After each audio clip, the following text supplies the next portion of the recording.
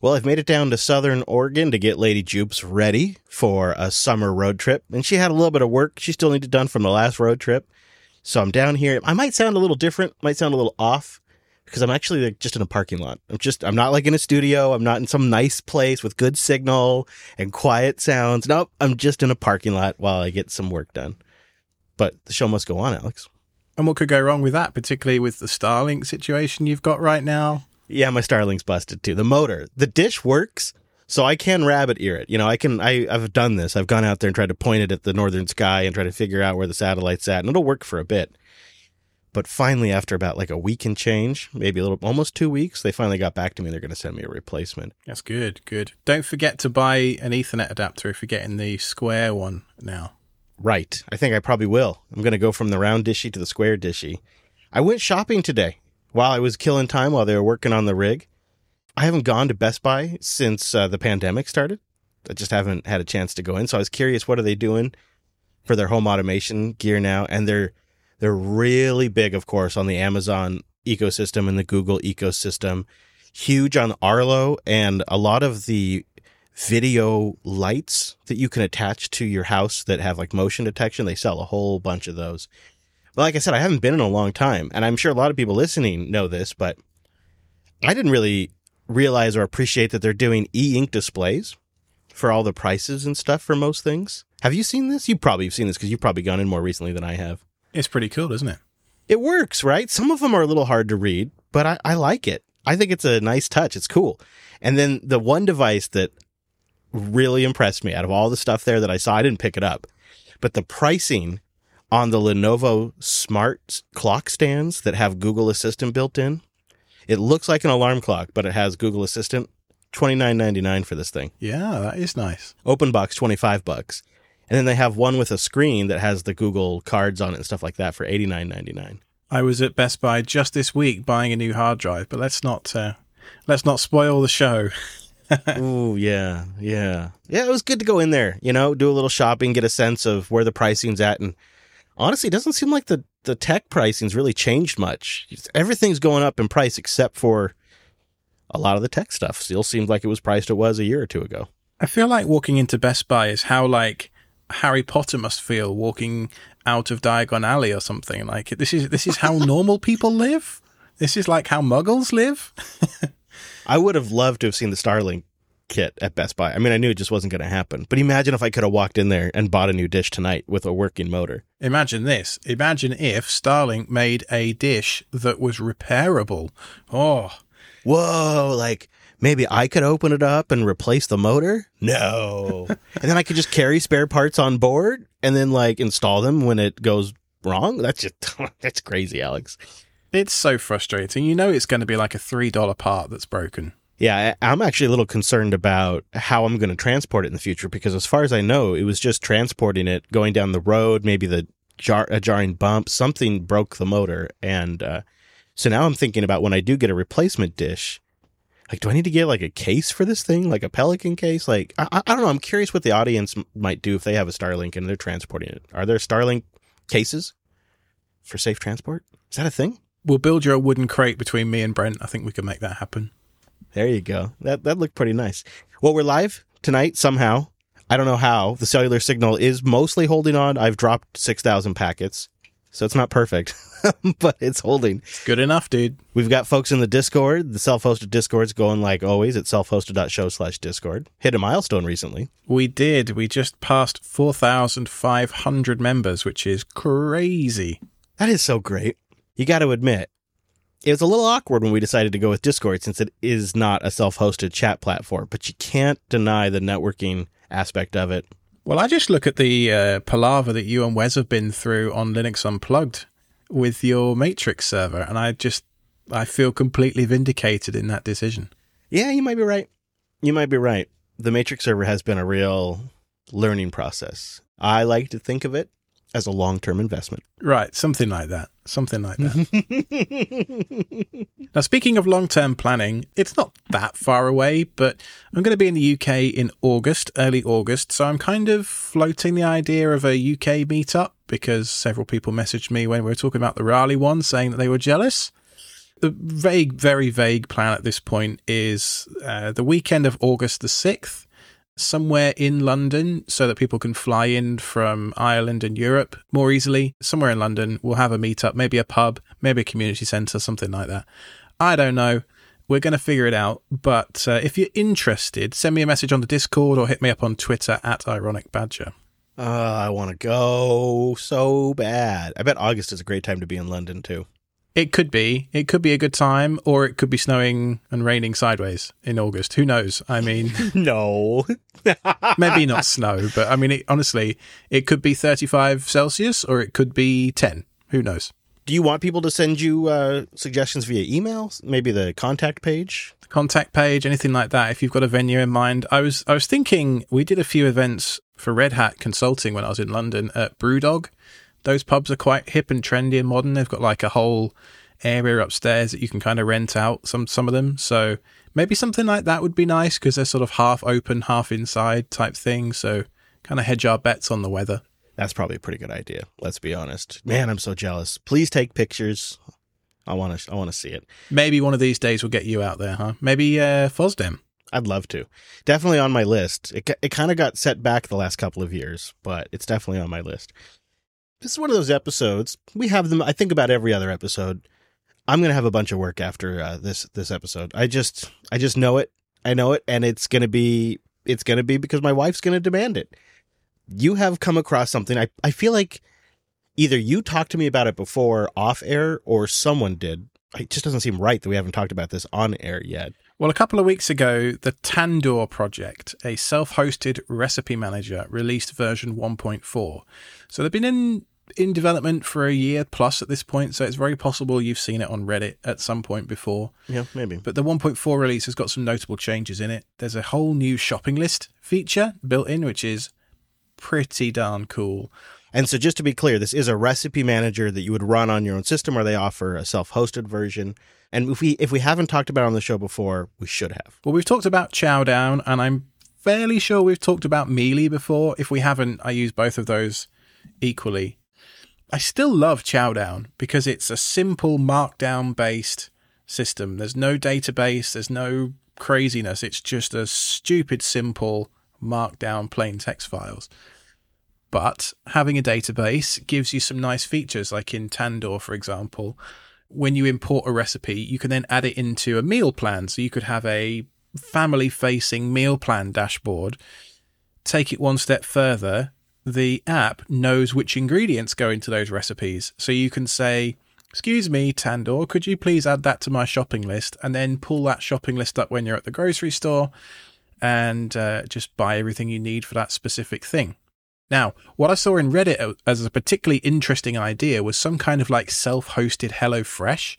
Someone suggested to the developer that he integrates with Instacart's API with those recipes to order 3 green peppers and some chicken and whatever else you need for that recipe. So you end up with this like self-hosted HelloFresh type thing, which I thought would be an amazing, amazing thing. No kidding. Brilliant idea. This has another feature that you're probably about to touch on, but I just have to talk about because this is what won me over. And it is one of the newer features they just recently implemented, and it's this really slick import feature where you can give it the URL of a website that has a recipe. I threw one of those like essentially a blog post where they tell you their whole life story just to give you a recipe, and they have pictures. And oh, I hate those so much. I found like the worst one, man, where it has like slide over JavaScript and just all kinds of junk. Oh. And I gave the URL to Tandoor, and it actually processed the page. It pulled out all the individual steps, all of the individual ingredients, and it itemized it all just perfectly. I threw some simpler ones at it. It did great too, but I was really impressed that it got that really complicated one. And so it's like you just take this really, really long 3-page post and condense it down into just a good block of information you need, and then you add it to your database. And now you got that recipe. It's amazing. It will import the images from the website. It will also pick out keywords. Yes. It will figure out the steps you need, the ingredients, everything. So the import stuff is really slick. And you can do one recipe at a time, or you can just give it a list of URLs with a new line per link. and it just works. I mean, that's the best kind of works, right? I had the wife use it because she was just yesterday talking to me about how, my grandma used index cards, and when I first started cooking, I created a binder, she said, and I had all my recipes in this binder that I'd printed out, but that's gone now, and she wanted to start collecting her recipes again. And so I had her sit down and input a few of them into this, and I'd say within 15 minutes, she probably had 4 recipes added, and she was testing the shopping cart feature to see how that works. And then she was visualizing, okay, well, how would this work if I'm at the grocery store and I have my phone with me? How would the UI look? And so she resizes the browser to see if it works okay on mobile. It totally did. It looks like it's going to render just fine. And so she had herself a list that she could just go down the aisle and check off as she buys. And she experimented with seeing what happens if multiple recipes call for the same ingredient and if it gets the right amounts correct in the shopping cart. And it does. It just does a really good job with all of that. And it supports Markdown for your cooking notes. That is cool, yes. I was going to touch on the comment feature at the bottom. There's also another option to log a specific cook. So I'm thinking for my barbecue grilling, if I put the brisket recipe that I use in there, I can link things like the YouTube video, but then I can also give myself a rating out of 5 and a specific date and time that's in there, and then tie that into a specific comment on a specific day to say I tried a new technique that day with grilling. It's a serious business, don't you know? You got to make sure you get it right. And if you nailed it, you got to note down what you did. Or if you mess it up. Exactly. Now, the other thing that I really, really like is it has a servings option at the top of the page with a plus and a minus. And in the ingredients thing here, let's say you've got 2 pounds of chicken in your recipe and it's 4 servings. I can just hit the plus button and double that to, I don't know, 7. Let's go with 7 servings. Now, I mean, the mental maths isn't too difficult on that one. But how many times have you had to do some weird fractional maths on a cup of flour or something weird like that? And the servings thing in here, it works flawlessly. Yeah. And that's also nice when you're using it to generate the shopping list. So you know how much you need of something in there. The other thing that I didn't get a lot of time to use, but I think was really interesting to my wife, was it has a meal planner in there, and you get a calendar and you can plan out your meals. Of course, you can select the recipes that you've already input to the system. Then, if you would like, it will actually export you out a calendar file, an ICS file or whatever they are, and you can import that meal plan into your calendar app of choice so you have it somewhere outside Tandor as well, which I thought that was a really nice touch. Now, for Hadia's thing, there is a whole cookbooks feature. So you could kind of group recipes, like grandma, mum, wife, whatever. For me, I could have a barbecue cookbook, for example. That would be pretty cool. There's so many features in this thing. I feel like we could spend an hour on it almost. But if you're interested, it's obviously free and open source software over on GitHub. There'll be a link in the show notes. It's at Tandor recipes in GitHub. Yeah, definitely worth checking out. I mean, when's the last time we get this excited about a recipe app? I mean, maybe we just like recipe apps, but this is a whole management suite. But what was the process like of getting it installed? Because I tried their online demo. Since I'm on the road, I didn't want to go through all the process of loading it up. But I think I'm going to have to do that when I get home. So give me an idea of what I'm looking at. It's not too bad. 3 containers. There's a database, so Postgres. There's the app itself, which is a Django-based application. And then there's an Nginx front end. I mean, you can switch out the Nginx front end web server if you like with your web server of choice. Personally, I would prefer it if the developer shipped the Tandor application with a simple web server built in. The G-Unicorn stuff that's built into the app that ships is not really fit for purpose in terms of public hosting, and he mentions that in the documentation. He's very clear about that. And that's why he suggests people spin up Nginx. But I'm a fairly experienced Docker administrator at this point, a container guy. And I got a couple of my file paths wrong, so some of it's on me, admittedly. But it took me about an hour to get this going, simply because I had to link 3 containers together and make sure everything was just so, and there's an environment variables file and all that kind of stuff. It's not too difficult, honestly, if you don't copy-paste the wrong paths. But it could be easier if it was just an all self-contained app, like, for example, Plex is. I understand there's a bit of a debate there. Some people have the philosophy you just do the core application and then you do one instance of Nginx and one instance of your database. And maybe whatever else you might have, and don't run multiple copies of that software in a container. And I definitely think that's probably an appropriate setup for production. Anything that's in a business or enterprise or anything that's going to scale beyond a dozen users, probably worth considering. But for this sort of scenario, the one that you're talking about now, where you're going to run it on your home server, it's going to be you and your wife and maybe me and maybe Brent. They're going to use it total, right? And so there it does make a lot of sense to just have something that is maybe just a single Docker container. You pop it on your machine and you go. Particularly as it's not a super heavy application, right? It's a small Django app and an Nginx web server. Like that's very tiny. Also, I mean, I know this is easy for me to say, but wouldn't be impossible to have two types of containers. One that's just the application core and one that includes maybe the full suite of everything you need. Yeah, so Mr. Developer Man, Vabine1111, if you're listening, that's pretty much the only feedback I have for you, really. The application's great. The stuff you've done over the last year plus improving this application is to be commended, truly. But the setup process, I know I saw in Reddit that you don't understand why people find it difficult. I hope just what we've articulated there helps a little bit of meat on that particular bone. It's just linking different things together in people's different setups. Some people are running Unraid, some people are running TrueNAS.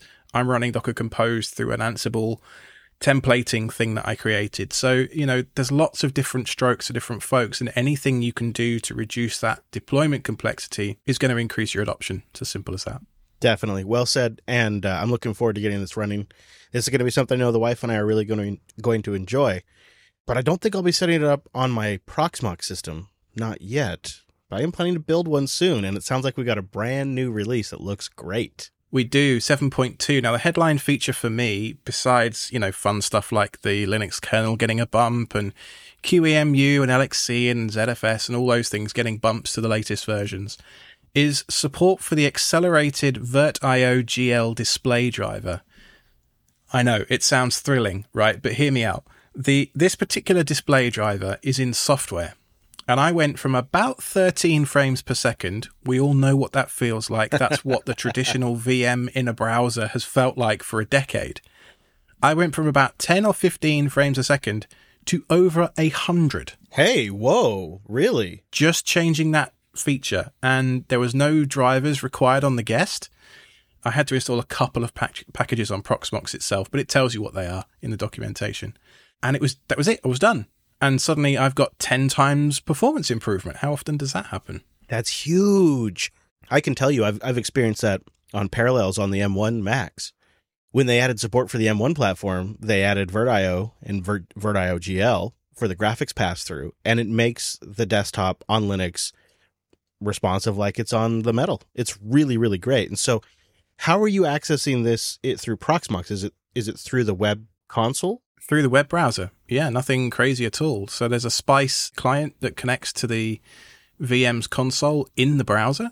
There's no hardware pass-through going on here. I want to be absolutely clear. This is all in software.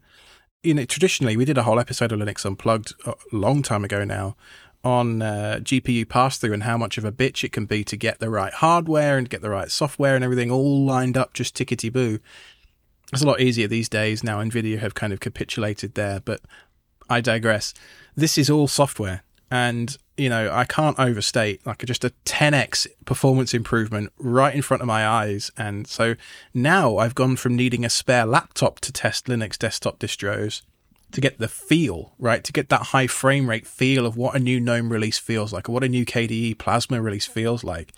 I can do this now in the browser from Proxmox, and it's so great. That's awesome. I've decided Proxmox is going on the studio servers. We put a poll out to the audience again and said, what do you think of a Proxmox with Nix combo? Probably some OpenSUSE in there too, just to make the lizards happy. And we're going to have 3 systems, and at least 2 of them are going to be running Proxmox. Going to start with 7.2 out of the gate. So we're going to get this feature out of the gate. Proxmox is a great choice. There's it's a Debian user space with a modified Ubuntu kernel, which means that you get ZFS support as well. No DKMS nonsense to mess around with. It's just there. And you get a nice little GUI on top to manage your VMs. I mean, there's some other stuff too. Like they got a pretty slick backup server. And, the community around Proxmox is really starting to gather steam. I've really noticed in the last, I would say, 2 to 3 years, it's gone from being a kind of niche project. It's really up and coming right now. They've been consistent. They've delivered over and over and over again with it. And I think that makes a difference. I've just seen their reputation get stronger and stronger. If they're ever looking to sponsor, hit us up. We basically just gave them a pretty good plug right there for free, huh? I know. They're good for a while, aren't they? One other thing I want to point out that I thought was pretty cool, and this is a very minor annoyance, but if you're a Proxmox user, you will appreciate it. You can now set your default VM ID range. So when you go and click the button that says Create VM, it normally assigns a 3-digit number like 100, 102, whatever. And it will just do it sequentially based on the next number that's available, a bit like a DHCP reservation. Now I can select start that range and end that range of the auto kind of like VM ID DHCP requests, for want of a better idea. I can select a range to put those numbers in, and I can have my kind of normal VMs sit at the top where I see them all the time, and then my more ephemeral stuff sits at the bottom out of the way where I use it for testing. Now, after my buddy Brent went home the other day, I was sat in my basement by myself, Billy no mates, within earshot of my server, just doing some tinkering around because we did some electrics down there and I wanted to automate something that we'd put in with one of the Shellys in a light switch. And I was sat next to my server and I could just hear... Oh, no. And I was like, oh, no. Dead disk. Turns out it wasn't the cable, people. Oh, right. Last time you thought it was the cable. Oh, no, it really was going. It really was the drive. So quick trip to Best Buy the next morning. Bought a new 14 terabyte Easy Store, ripped that bad boy out of the case, and it's now in my backup server doing my whole like pre-clear ritual testing burn-in thing. No data loss? No, luckily I was able to just copy all the data from the failing drive onto the rest of my MergerFS array. I had more than 10 terabytes free, so I was lucky. There, really, I could do that. I just removed it from the array and copied everything across with rsync. What do you think it would take for a new file system to work its way into your life, for you to find a new love for a file system? Just say hypothetically, like Bcachefs comes out. It's so great. It's XFS meets ButterFS meets ZFS, and it's just next level performance too. What would it take for you to switch? Would it be a matter of years? Would it be something you'd start experimenting with sooner than later? I don't know as I have a need for anything new. My needs through MergerFS have been met so comprehensively.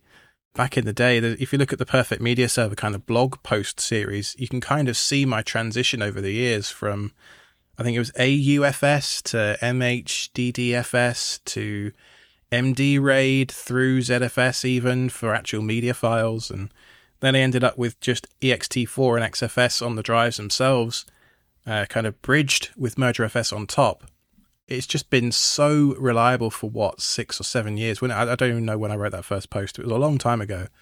I don't know. Like I felt the need to add ZFS into the setup for data I truly care about, mostly for replication ease and stuff like that. But I've kind of solved that now with Restic as well. So I've got a couple of ways I back stuff up for the important data, but for media files that are write once, read a couple of times probably, MergerFS does everything I need. What are you hinting at there, Chris? Well, so the word on the street, although we'll see if this really pans out, but the word on the street is that we're going to see Bcachefs hit the Linux kernel in about the next 6 months or so, maybe a little bit longer, but it's nigh. And the developer, Kent Overstreet, recently said that his goal is to essentially make a file system that does just that. It kind of replaces, or it offers the advantages of XFS, which XFS is a very solid, very tried and true file system, and with some of the benefits of ButterFS, like copy on write, snapshots, stuff like that. That's pretty cool. He was asked recently, who's using Bcachefs? Is anybody using it in production? And he said, well, I do know that a lot of video shops that are dealing with multiple 4K streams are using Bcachefs.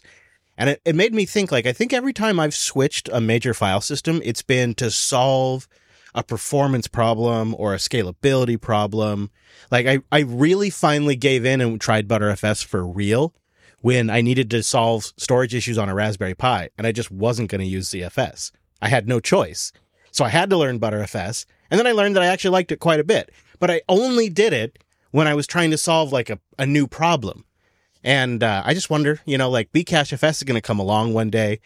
It's going to be great, no doubt about it. But I'm kind of the school of thought that when it comes to my data, I like to give that stuff years, years of cooking, years of other people using it in production. That's just one area where I'll kind of tap the brakes a little bit. And so that's why it took me a while to come around to Btrfs, to be honest.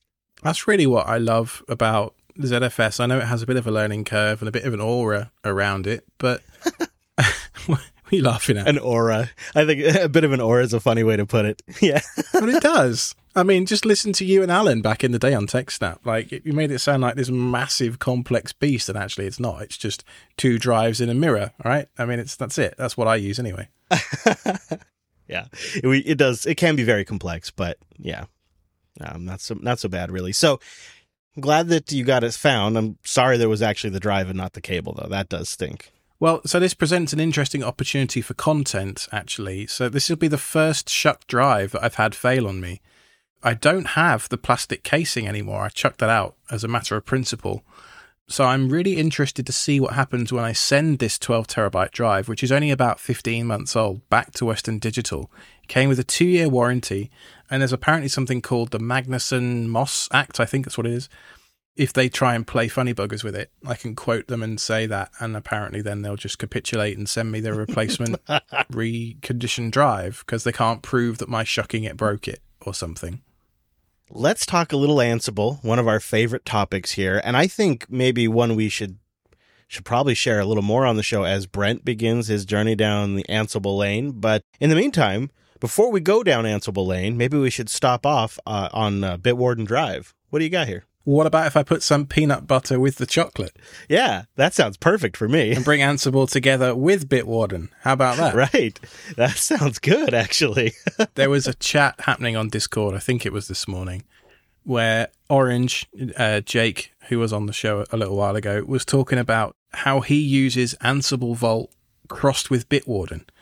There is a reference to one of my favorite bash.org moments where his demo password is Hunter2. Those that know about that one. But essentially, what this allows me to do is use Bitwarden as my credential store for my Ansible Vault encryption password. So all of my secrets remain encrypted using Ansible Vault with 256-bit blah, blah, blah as a file that I store version controlled in Git. What I'm doing now is rather than having a clear text file sitting on disk to decrypt that file, I am now using the Bitwarden CLI to connect the Vault password that I've now put in Bitwarden to unlock that encrypted file in Ansible.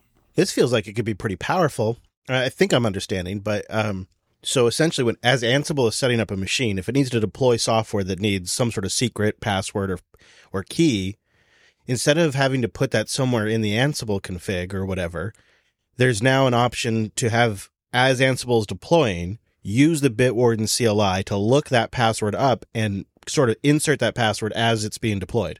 Is that right? You could do that using the lookup plugin, I think. But the way that we're doing it right now, at least, is using so you can actually, this is a really neat trick that I didn't know until this morning. You can put in your Ansible config the Vault file location as a script. And in that script, you can actually have it do the Bitwarden CLI export lookup thing of the password. And then it returns it as a string, which then feeds into the rest of the process. So all I'm doing, I haven't moved any of the secrets themselves out of Ansible, out of the Vault in Ansible, but I've moved the Vault password from a local text file on my laptop into Bitwarden. And now I've connected the two together using Orange's post. Very nice. We'll have links to this so you can follow along. We'll have links to this in the show notes, of course, at selfhosted.show/71. I thought it'd be really difficult, but it turned out to be about a 5 or 10 line change. There'll be a commit in the show notes if you're curious as just to how easy it is. Easier than getting the recipe app going. Much easier, yes. We love you, Tandor. We love you. We've been having a lot of fun on the Discord over the last couple of weeks with Ansible and Infrastructure as Code talk, as you can probably tell from how much of it's in the show.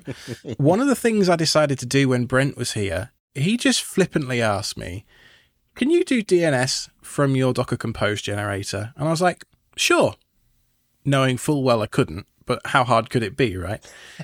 Turned out to be quite the operation. It took me about 2 or 3 days with the help of about 4 or 5 people on Discord to write possibly one of the most, dare I say it, over-engineered Ansible tasks ever. This thing essentially takes a traffic label, strips out with regex a bunch of stuff surrounding the bit of data I want, which is, the host name of like test.jupiterbroadcasting.com. That's the bit I actually want. But I had to find a way to iterate over all the labels in the nested list that I have in Ansible and then extract them and do what I needed to do, and then only act on them when the item in the list was set to active equals true. There's a lot of logic in there. Anyway, the upshot is we can now specify for all of the self-hosted JB infrastructure simply by adding a container with a traffic label into our Compose definition file. We add the DNS record automatically into Cloudflare. That is pretty damn slick. So just by having the label for traffic, yep, it figures out from there what the host name should be and all of that? Absolutely. Yeah, that's it.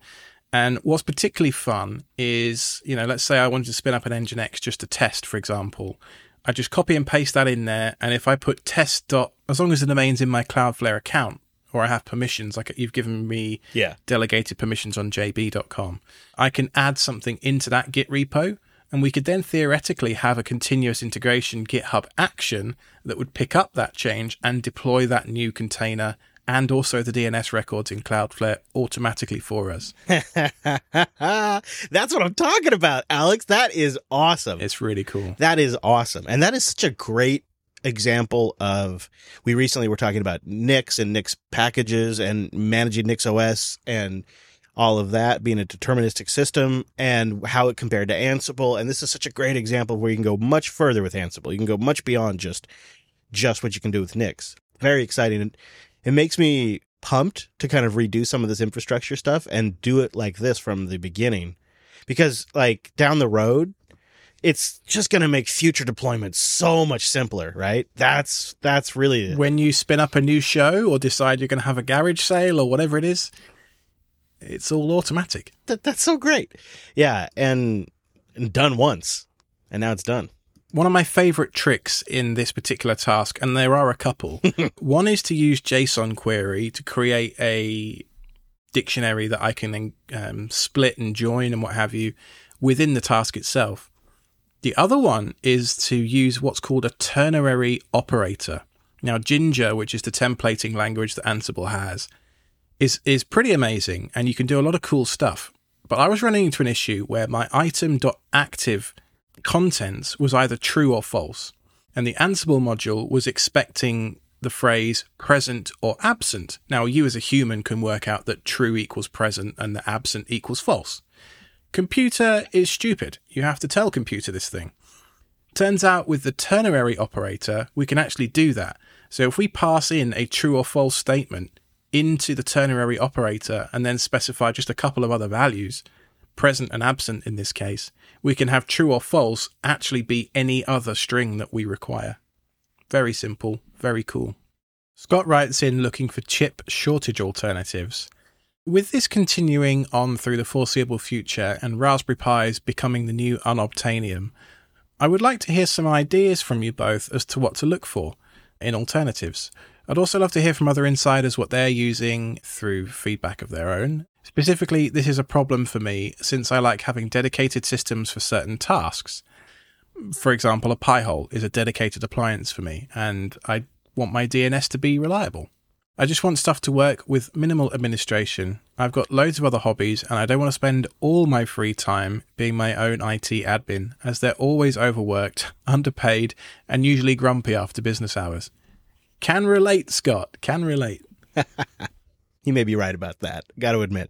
You know, Scott, the first thing that came to mind for me, and this is something that I've already done once, is low power, cheap used laptops on eBay. Often they have more horsepower than a Raspberry Pi. Some of them even have features like QuickSync, so they make it great for Plex. The only real challenges that I've run into, and why I haven't really talked about it a lot on air, is because I'm almost always hitting some kind of I/O limitation that just drives me crazy. Maybe it's USB or Ethernet or something like that. But depending on what your needs are, like if you could find a laptop, like some of these ThinkPads that support 2 disks and maybe you're okay with just that amount of storage, you could actually make a laptop work pretty well in place of a Raspberry Pi. What do you think, Alex? You got any ideas?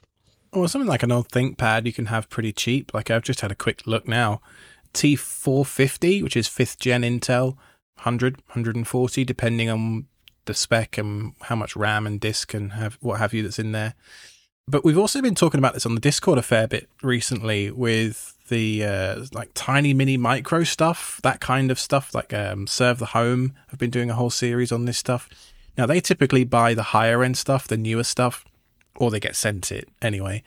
We've been talking about the kind of the lower end of that market. There are some old thin client boxes that have been knocking around for a long time. I think is it Wyse, spelt W-Y-S-E? These guys, they do thin clients for enterprise. So they've got boxes knocking around by the 1,000, and you can get them super cheap on eBay. And often they've got Ethernet built in and USB. Depending on the model you go for, you might be lucky to get one with some SATA space in there. You know, maybe you could have a SATA SSD in there or an M.2 if you get really lucky. So that's the route I'd probably go. Yeah, we looked at a couple of those recently, and those could be really awesome too for low power. I think like the biggest bottleneck there was memory on those units. Like they're usually pretty, but depending on, again, what you're doing, that might not be an issue. It just kind of depends on your workload. These Wyse boxes are about the size of 2 or 3 CD cases, maybe. So they're very, very small, and they're very, very cheap. They can be had for as low as $15, $20, something like that. Some of them don't include memory at that kind of price, but some of them do. And they're x86. They're Atoms, right? I mean, you could just run anything. Some are Atom, some are AMD. All right. Well, Oliver writes in. He says, "Hi, guys. Thanks for the show. I've been listening from the beginning, and I've learned a lot. I've been struggling to find a great self-hosted podcast solution for a while now. Audiobook Shelf has recently blown up, and it's been really actively developed. And the podcast feature is probably the most excited I've been for a self-hosted application for a long time. But there's still some work to be done. It's amazing what's been accomplished already, though. It's now my primary podcast listening app. I wonder, Alex, have you played it all with podcast and Audiobook Shelf? I've still got it spun up from the episode we talked about it a couple of weeks ago. Did you try a podcast in there? I haven't done any podcasts, but we could do a live we could do a live test right now if you like. Oh, all right. That's exciting. I know this is a common question that comes into the show is, hey, how can I self-host my own podcast? And I never really feel like we have a super great answer, because I think a great aspect of podcasts, in my opinion, is that, now I know not everybody does it this way, but for me, is that the MP3 file is actually locally on the storage device of my phone. And so I can listen to a podcast without using data, or when I don't have signal, or when I just don't want to use much battery life either. And so I really like having podcasts locally on my phone. So that's why I've ended up trying to use podcast apps that sync, but I don't love any of it. I found it, so I have to create a new library. So I've just added a new folder to my audio bookshelf container. So I'm going to have a dedicated podcasts folder. Okay, that container's now spun up. So I'm going to just load up audio bookshelf, add a new library, select podcasts from the list. I've got to give it the correct icon. That's very important. Now, interestingly enough, the metadata provider is iTunes. So even though it's a self-hosted podcast server, for want of a better word, still using internet-based metadata. That's a real shame. You know, they could be using the podcast index, and they could also use Podping, and they wouldn't even need to use the index. That's a bit of a shame. Oh, I see. So I can have I can put an RSS feed in there. All right. So where's the self-hosted RSS feed? selfhosted.show/RSS. /RSS. Yep. It's real simple. All right. Let's put that in there. Let's see what happens when I click submit. Oh, that's pretty cool. It's found the album art. It's got the genres correct. It's got the description. Auto download episodes. Check. Add podcast. All right. Let's see what happens. All right. That doesn't seem too bad. I got to be honest. Okay, this is pretty great. Yeah? This is the way, you know? You were just saying you don't have a great way. This is it, I think, anyway. Okay. All right. Maybe we got to give this a more serious go then. Because this would be nice to just have a solution for people because they write in all the time. Okay, thanks, Oliver. I'm gonna try that out. I think that'll be pretty great. We got some boosts, pew, into the show. First one came from XThumbSX, who sent us a boost using a new podcast app, 5,000 sats. He mentions that there are silicone wedding bands that solve the issue of I think we were talking about getting them in the cases or getting them, problems with when working with electricity. He says this is also great when installing smart devices. They don't dig into your finger when gripping tools or sports equipment. That's pretty awesome. I didn't realize they made silicone wedding rings. I'm such an idiot. I've never even checked, you know? It's not something that occurred to me. I just took mine off and didn't think about it. Yeah.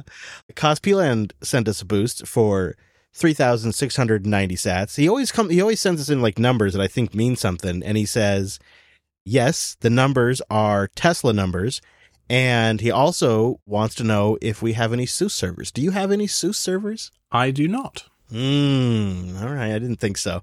Not surprising, really. I have one in production, and I have one on a Raspberry Pi CM4.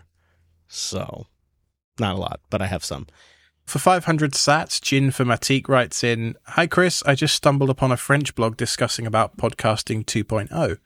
The article is translated to English, and here's what they did. As podcast lovers for over 2 decades, we have founded Aures, A-U-R-E-S. Aures, yeah. My French pronunciation is poo-poo, shall we say. Anyway, they're aiming to build a fair and sustainable ecosystem for everyone in the podcasting industry. They've developed Castopod, a free and open source solution for hosting your podcasts in order to facilitate access to podcasting 2.0 for everybody." Yeah, Castopod's actually pretty neat. There's another one out there too that's being created, and they're supporting all of the podcasting 2.0 spec out of the gate, which means things like the alternative enclosure tag, transcripts, clips, and things like that. And the idea is that you could just kind of use their out-of-the-box solution. I mean, if you're looking to start a podcast right now, and you want something that's kind of like an all-in-one back-end package, like a hosted Fireside, that's what Castopod is. And I've looked at it because it is enticing.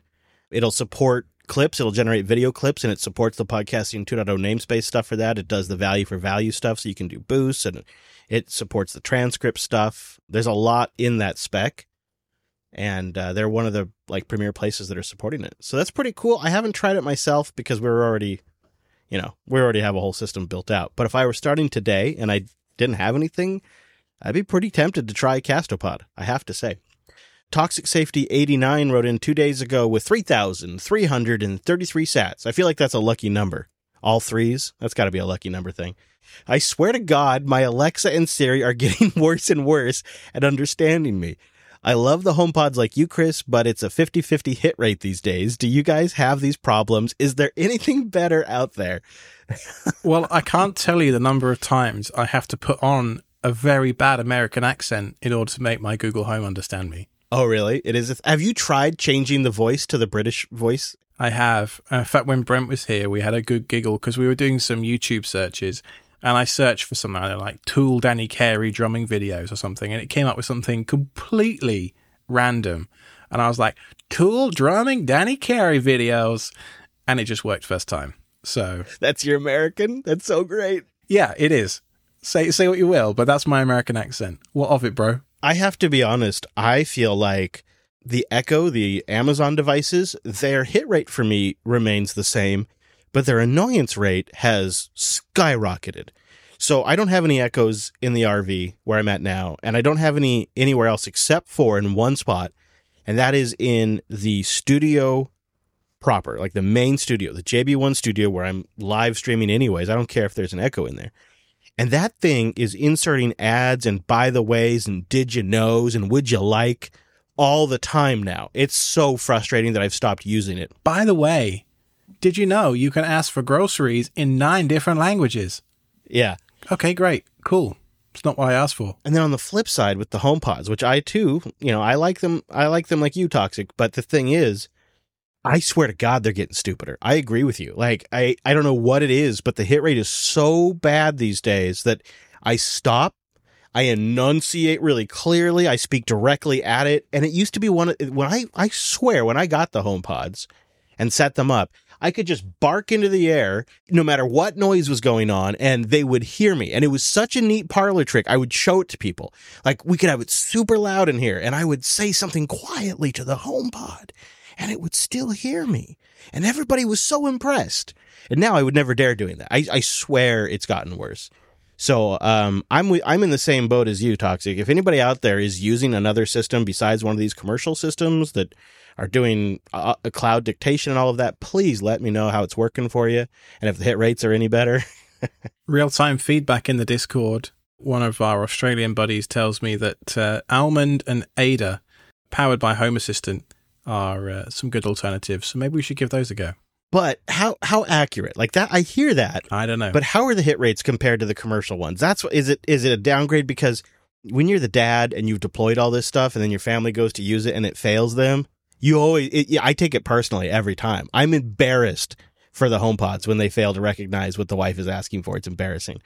Send us a boost and let us know. If you'd like to send us a boost, get a new podcast app at newpodcastapps.com. Good news. Sats are on sale, especially today. They're on sale as we record. And the great thing is you can buy them cheaper and they're still the same great Sats. What is Bitcoin these days? What's it doing? I mean, not that I'm watching, but $28,914. Not that I'm watching. I know. But like I say, you really get more Sats now for your money. I don't care. It's still, you can still send us the same 3,000 Sats. It's just, you got them for cheaper.